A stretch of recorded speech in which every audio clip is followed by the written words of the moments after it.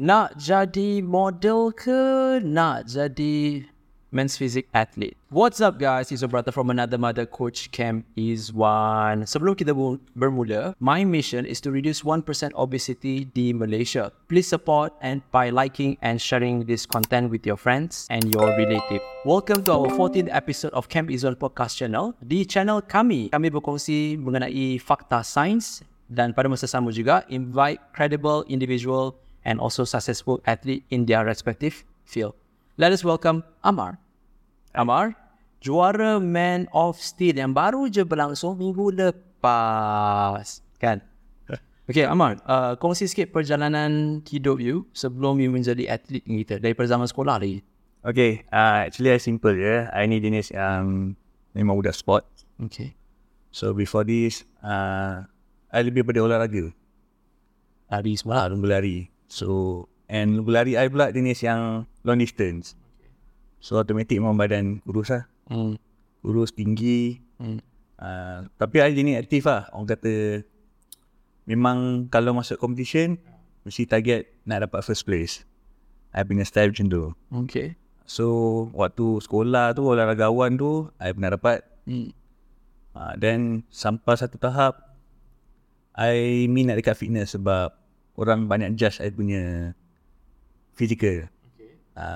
Bila you tinggi, you kurus, orang kata you macam perempuan. Macam tu. Sebab you jadi macam orang kata macam mana jalan semua dia nampak macam soft lah. Sebab I pula jenis yang bukan jenis yang gangster kat sekolah ke apa. Sekolah mana ni kalau tinggi dan kurus orang panggil macam perempuan?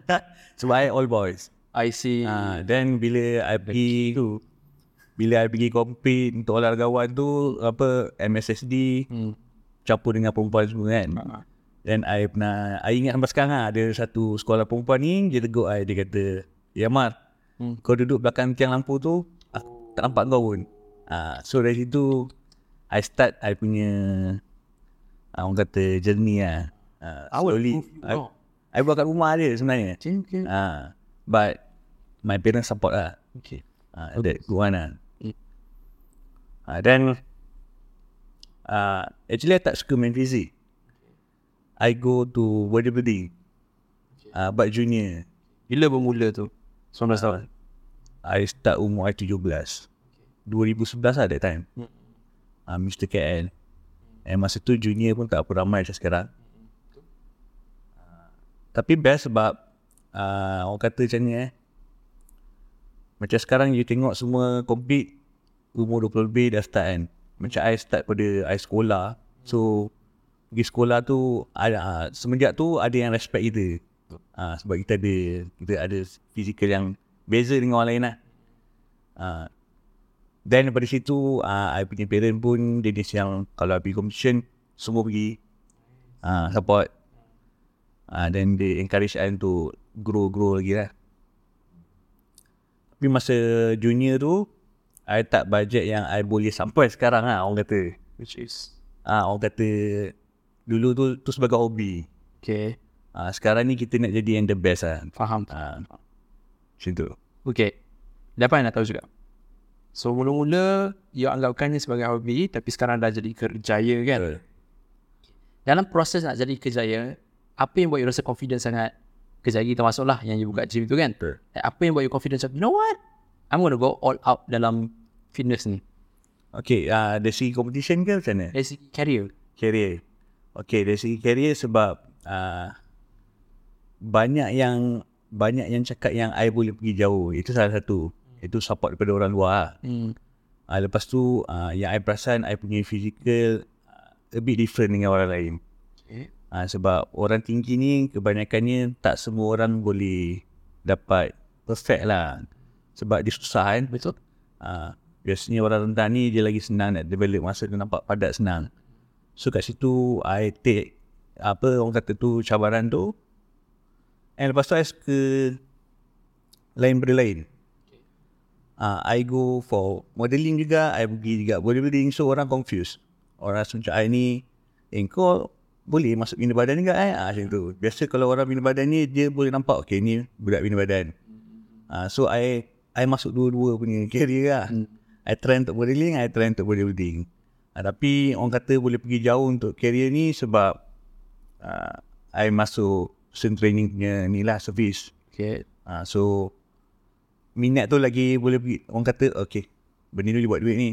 So I go for I pergi jauh lagi macam ni. Okay, faham. Sebab you nampak, okay, selain daripada pertanian aku buat duit. So aku nak tengok berapa banyak duit aku boleh buat. Macam tu lah kan. Okay, faham.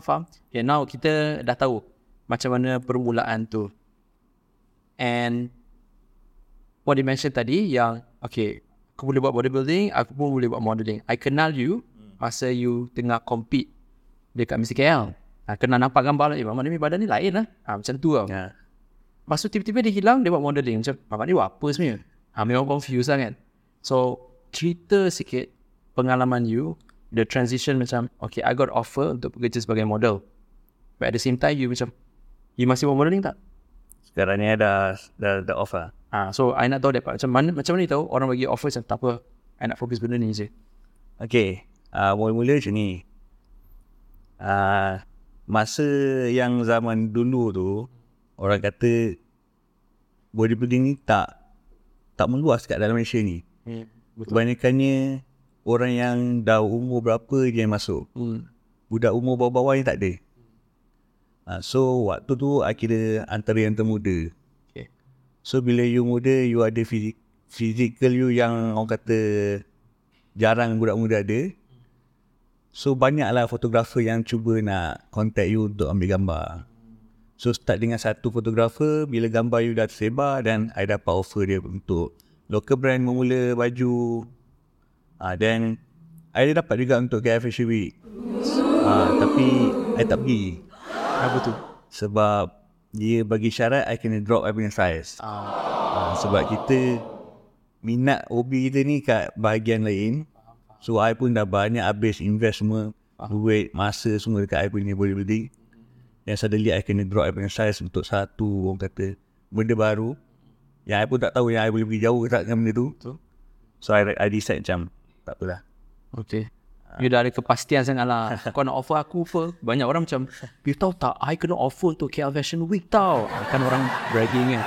But for him, dia dah tahu kepastian sangat. Bagilah aku offer apa, aku memang nak jadi Messi. Sebab salah satu I dapat benda tu sebab I banyak kenal, kira I punya klien pun designer. Izzwan Zaini tu. So tu salah satu I punya klien. Okay. So dia ajak I lah. Lepas tu I banyak kawan juga yang modeling yang untuk KL Fashion Week. So banyak yang cakap, Mak kau boleh try. Sebab kau punya tinggi ni walaupun sebenarnya I punya tinggi pun minimum sebenarnya. Untuk dia untuk model. Catwalk lah. Tapi still boleh cuba dia tu. Mula I pun nak cuba, tapi bila tengok tinggi I hampir sambal macam dia tak jadi lah. Tak cukup tinggi. Okay. Cool.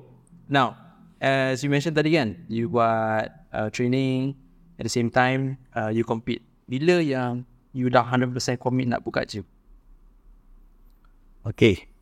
Pasal gym ni actually ni semua idea daripada I punya parents kan. I punya parents memang orang kata 100% support I kan dalam bidang ni. Sebab dia selalu cakap, kau kena jadi lain daripada orang lain. Maksudnya kau jangan habis dekat satu stage tu je. So orang lain masuk competition mungkin tak ada rezeki, dia sampai stage tu je. So kau at least bila masuk competition, orang kata ada something. Oh, dia ada gym, dia ada nama. Macam tu lah. So I punya parent memang business punya family. So dia cakap, okay, open satu gym. Okay, make sense. Sebab jarang sangat orang support that anak-anak dia orang bila buka gym. Sebab tak pernah jumpa kan, orang tak pernah jumpa lagi millionaire gym. Ada Betul. Ada gym yang buat berjuta-juta, tapi kita tak pernah jumpa orang satu tu yang jadi millionaire buat gym. Sebab gym ni memang orang kata dari segi income tu nak dapat return balik tu memang lama. So parent pun cakap tak apa, kita cuba je. Plus I pun dah compete lama, so orang kenal kan. So dia gunakan benda tu sebagai advantage lah. Okay. Faham. Now I faham kenapa dia buka gym. Support daripada family. Which I totally agree, because selalunya bila orang nak buka gym ni atau business lah kan, kita tak tahu betul tak kita buat kan. Betul. Tapi bila ada orang suggest atau bagi jalan lah kan. Betul. Senang sikit proses dia. Okay. Kongsi matlamat dalam sukan men's physique ni. Matlamat. Nak pergi IVB macam, kita ada beberapa kawan kat Malaysia. So ni I punya goals ke macam ni. Your goals lah dalam men's physique. So I punya goals actually I tak fokus kat main physique lah. Okay. I nak go for classic physique. Sebab I rasa I punya badan tak sesuai untuk main physique. So I nak jadi orang yang pertama dalam Malaysia yang orang label dia classic physique Malaysia macam tu. So macam mana pun kalau I nak dapatkan title tu, then I kena compete lah sampai I dapatkan pro card. Tapi tu memang tough lah. Tapi insyaAllah I boleh cuba lah benda tu. Rasa-rasa you akan letak duration berapa lama untuk capai tu? I kena ada dalam 2-3 tahun lagi lah. Tak jauh. Jangan lebih dari sini dah 3 tahun lah. Sebab I rasa puas hati dengan I punya condition baru ni. Sebab sebelum ni I tak pernah besar macam tu. I memang 70 lebih lah. So sekarang I dapat 82 macam tu. I rasa kalau bagi I dalam 2-3 tahun lagi, InsyaAllah I boleh dapat size macam orang kata apa yang I really nak lah. Sebab I baru tu tengok diorang punya spec. Dia nak tengok memang cutting classic physique. Walaupun you tak berapa dry sangat pun, tapi kalau badan you classic, you boleh ada harapan nak dapat champion. Contoh sikit. Contoh cutting classic physique. Contoh lah. I terus terang man of steel tu kalau katakan ikut kering, I kalah. Sebab abang ragu lagi kering. Yes. Tapi I dapat tahu daripada judge, dia kata I punya body flow. I punya body flow, I punya posing. Lepas tu I punya waist, small waist. Lepas tu symmetry. Kat situ yang I boleh menang lah orang abang ragu. Kepada mereka yang bukan dalam industri sukan macam ni, you akan macam, apa benda dia cakap? Saya bagi contoh ada orang dalam sukan industri ni, badan dia memang design untuk bina badan, tapi semua benda dia masuk. Sebab dia orang tak tahu badan dia sesuai untuk apa until judge pun bagi tahu. Kan? Like for you memang tahu lah kan. Macam I kalau nak cuba max physique, confirm kena tenang keluar. Sebab I very stocky and lebar tebal lah macam tu tau. So dia memang ada jenis badan yang sesuai untuk kategori mana. So for Ammar dah tahu dah. Kita tunggu. InsyaAllah I'm very certain based on dia punya cerita and dia punya journey, jadi pro dalam masa 3 tahun. At least I'm the first one untuk interview dia kan. Sebelum jadi pro kita dah interview dah. Nice. Itu matlamat dari segi competition. Matlamat dalam bisnes pula. Matlamat dalam bisnes. I punya target, I nak grow I punya gym lah. Mungkin boleh buka branch lain. Nice. Lepas tu I suka I punya konsep gym sebab dia nampak eksklusif. Betul. Eksklusif. Lepas tu orang kata more pada boutique gym. Right. Sekarang memang banyak dah gym dekat Malaysia yang jenis local gym, orang kata siapa-siapa boleh masuk. Tapi ni I nak bagi peluang dekat orang lain untuk rasa eksklusif dengan harga murah. Sebab I punya gym memang tak mahal pun sebenarnya. Walk-in baru RM8.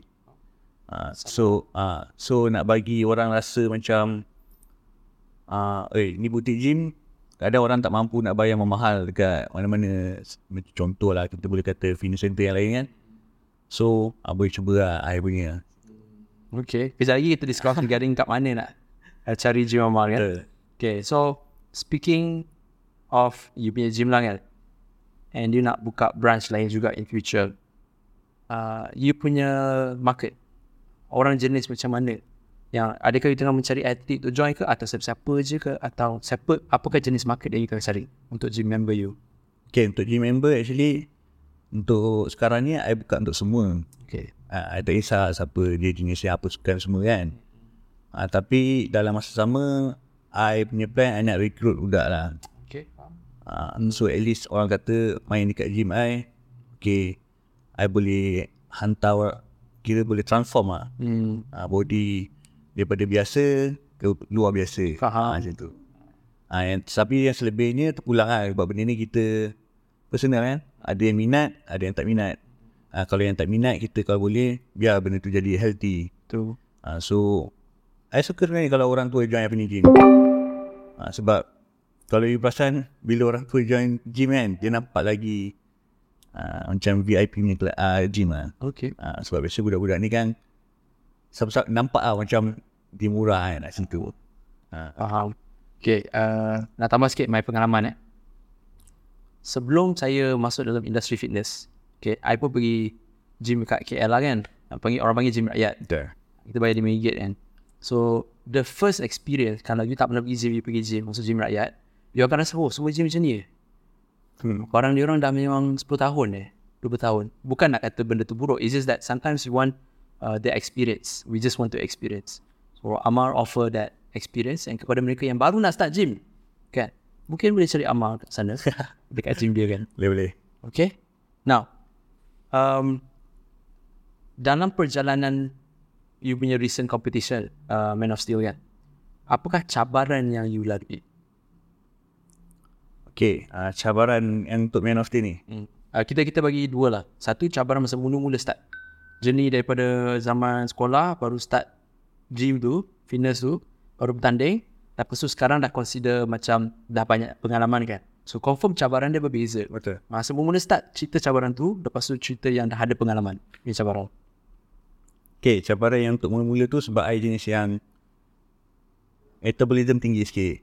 So memang tough lah nak grow size ni. Lepas tu waktu tu kita study, belajar dari segi financial pun biasa lah. Nak berharap parent ni. Itu pun kadang-kadang tiap-tiap bulan minta parent protein. Minta beli kan. Tapi nasib baik ada dapat parent yang jenis support lah. Selebihnya memang hardcore lah main kat gym 2-3 jam. Sebab I dulu pun main gym dia orang lama. Dengan champion juga. So I belajar daripada dia dekat Kelang. Lepas tu Kejap, boleh tak kongsi dapat, because banyak je pendengar viewer kat sini high metabolism, ectomorph kan. Kongsi sikit dengan diorang, apa yang you buat betul yang diorang susah gila nak gain masa, tiba-tiba boleh gain masa perlahan-perlahan? Adakah makanan saja ke, ambil supplement ke, trainingan otai-otai kan? Apa yang buat you boleh transform? Okay, I punya transform pun daripada badan I kurus tu sebenarnya pemakanan lah. Okay. Pemakanan. Masa tu I belajar pun dengan I punya sifu tu, dia suruh makan sejak 2 jam sekali. So I punya carbs memang kena ambil banyak sebab I jenis badan yang kalau I zero carbs memang habis shrink.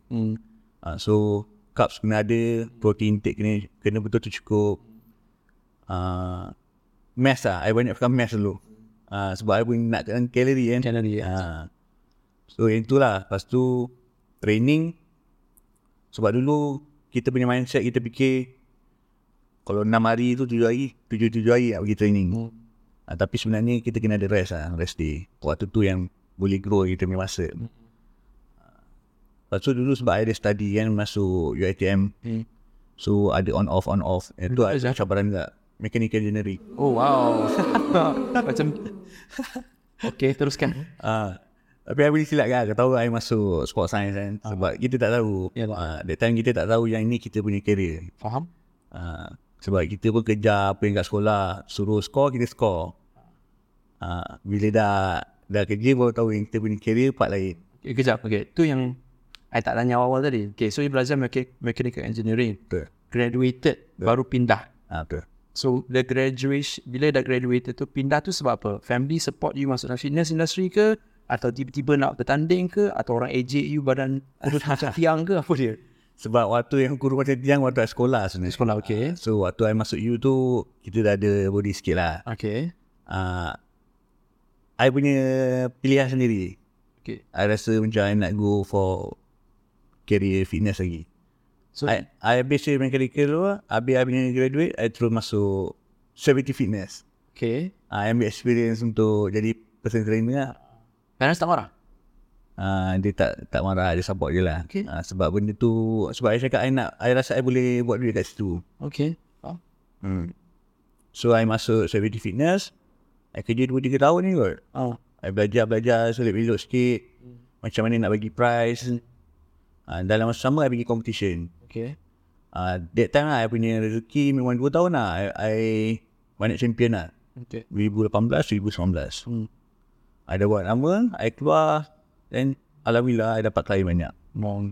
Semenjak tu I buat freelance. Okay, faham. Tapi alhamdulillah I dapat klien pun orang kata semua yang business lah. I punya Rizmal Zaini, Hafiz Muhammad, lagi I punya klien. So diorang So dalam masa sama I boleh belajar business dengan orang. Macam tu lah. Orang share pasal business. So okay, belajar habis masuk dalam commercial gym tu. Betul. Lepas 2 tahun compete, belajar daripada orang business semua ni, lepas tu you terus buka gym. Betul. Oh okay, that's a big risk. Tapi family support, tu yang nak cuba faham macam mana berani sangat. Macam mana berani sangat. Okay. Sebab I dapat ni lah support dari parent lah. Okay, faham. Okay, so now I dah faham dah the transition. Sebab ramai orang kat luar sana tengah mencari-cari apa dia orang nak buat masa besar nanti. Betul. Kan? Okay. Kejap. Kita sambung balik. Cabaran masa zaman sekolah tu. Okay, cabaran zaman sekolah tu, masa mula-mula bertanding tu, nak makan banyak lah. Okay, tu dah faham dah. So now cabaran masa dah bertanding banyak kali. Okay, cabaran untuk dah bertanding banyak kali ni, bila you dah dalam Malaysia lah I cerita sebab I dah banyak kali kata champion kan. So cabaran dia I nak kekalkan I punya title. Faham? Faham. Itu memang tough. Okay. Sebab I tak ada goals. Maksudnya orang lain ada goals. Okay. Goals dia nak kalahkan I. Yang I pula I kena fikir I kena kalahkan I punya condition tu. Betul. So itu memang tough lah. Kadang sakit kepala juga. Faham. Sebab kita tahu orang belakang tengah kejar kita lagi.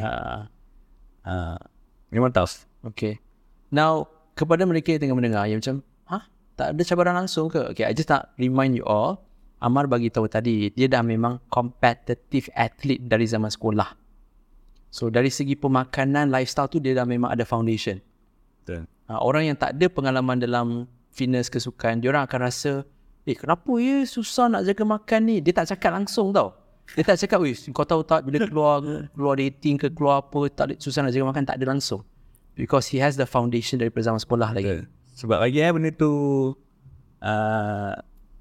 macam nak cakap I tak rasa terpaksa. So benda tu jadi senang. Faham. Ramai orang rasa terpaksa, tu yang jadi susah. Faham. So kalau contoh macam I pula, kalau I makan normal food, then I akan rasa benda yang tak selesa kat badan I. Faham. Okay. Itu yang I nak orang faham kat situ. Sebab you tak cakap langsung tau. Kan kalau setengah orang kata, apa cabaran ni bila nak jadi sihat? Weekend lah. Kan, hari raya lah. You tak cakap langsung. So basically you have the foundation. Apa you tengah buat is very routine lah. Routine tu. Very lifestyle. Lifestyle dia very routine. Okay. Very straightforward. And now,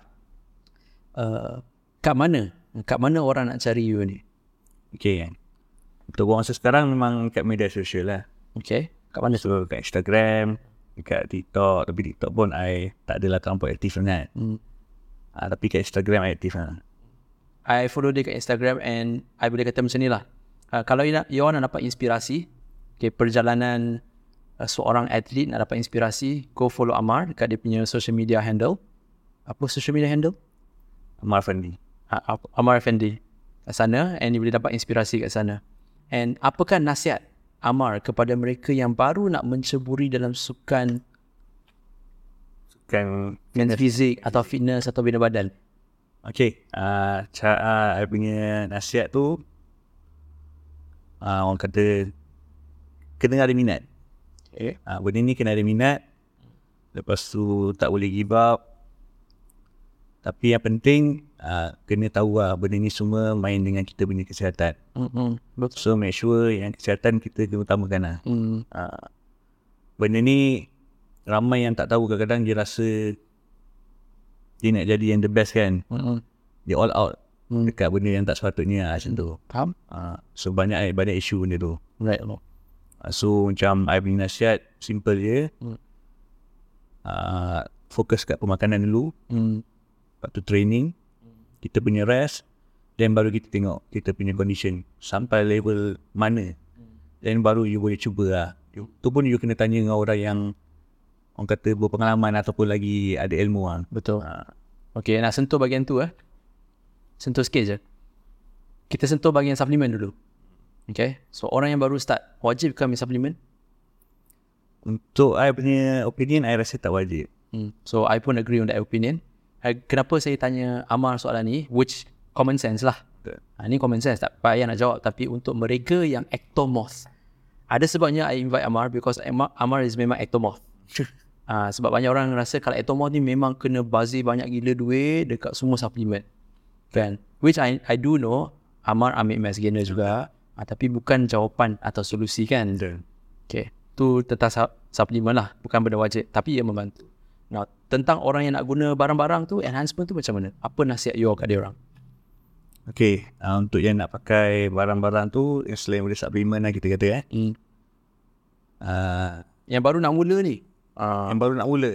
Ni bukan yang dah bertanding, dah baru nak mula. Baru nak mula, I memang tak suggestkan sebenarnya. You kena try natural dulu. Yes. Sebab you punya body pun, orang kata, kadang-kadang kalau yang budak muda pula, natural test pun tengah tinggi. So bila you dah pakai benda-benda ni, nanti confirm tak normal. Yes. You jadi imbalance. Betul.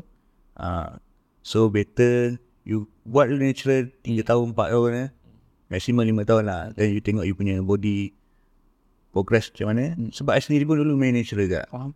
Sampai umur berapa boleh pakai. Ni I jujur lah, stand. Tu pun sebab I dah rasa I punya limit takat tu kan. Dah sampai tahap tu, dan baru I, orang kata, top up lah. Faham. Dia ada reason kenapa I tanya soalan ni.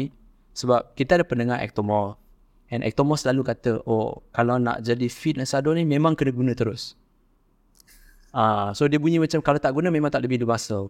So kalau saya cakap orang tak nak percaya, tak apalah, kita tanya ectomorph sendiri. Tak, dia tak macam tu. Sebab benda ni semua dengan you punya pemakanan. Kalau you pakai barang pun, kalau makanan you tak cukup, sama je. Betul. Dengan you punya training. So benda ni semua orang kata ada relate lah. You punya training, makan dengan rest. 3 ni. Betul. Kalau 3 ni, salah satu ni you tak cukup, you still pakai barang pun, orang kata you punya progress pun slow juga. So better you natural. Okay. Agree on that. 100% agree. Now, one bonus question. Apakah training program yang you memang suka implement? You rasa macam kalau aku nak bina masa, aku memang buat program macam ni ke? You memang fokus lebih kepada beban saja ke? Oh, okay. So I dah lama, and I dah notice I punya body macam mana. I suka superset. Okay. Sebab bila superset ni, I rasa I punya rest kurang. I sedang nak dapat rasa muscle pump. Okay. Dalam sama orang kata untuk toning tu. Dia I perasan kat badan I. Right. Compare dengan I buat single set ke giant set ke, I lagi suka superset. Okay. Training tu lebih sesuai. Okay, I nak tambah sikit. Macam Ammar kata tadi awal-awal kan, he is an endurance athlete. Pelari jarak jauh. So, and he did very well. Betul tak? Yeah. So, itu menunjukkan jenis muscle fiber dia memang slow twitch muscle fiber. Maknanya, boleh bagi dia banyak reps kan, dia masih boleh tahan. And it responds very well.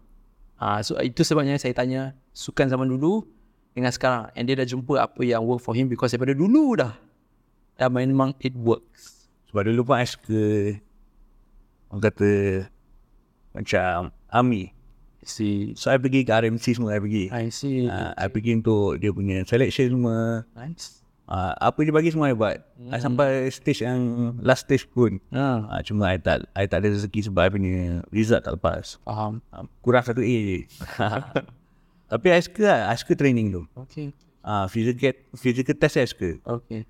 So memang I dah biasa dengan, orang kata memang daripada I sekolah tu dah biasa dengan sport kan. You bagi I buat apa, I buat lah. Buat je. Gitu. So senang lah, katalah kan, I ada klien macam Ammar. Senang tau nak ada klien macam ni. Dia bagi, dia buat semua benda. Terus jadi macam tengok. Tapi sebenarnya memang dia committed. Bila committed senang je. Okay. Ini yang kata kena konsisten lah. Bila you off lama, sama juga jadi macam orang lain. Betul. Dia jadi macam, jadi berat balik. Kan. Alright. So again, Ammar, terima kasih banyak sebab cerita benda-benda ni yang orang memang kena dengar daripada Ammar sendiri. Dengar daripada Man of Steel Champion, daripada orang jenis ectomorph, and perjalanan dia macam mana daripada yang orang panggil tiang, kurus macam tiang, jadi champion pula kan. InsyaAllah kita akan jumpa lagi. And InsyaAllah. berharap juga nampak lagi 3 tahun jadi pro InsyaAllah. kan. Cuba yang terbaik. Terbaik, amin. And also all the best to your business juga. Alright. Okay, thank you very much. Take care. Assalamualaikum. Alright.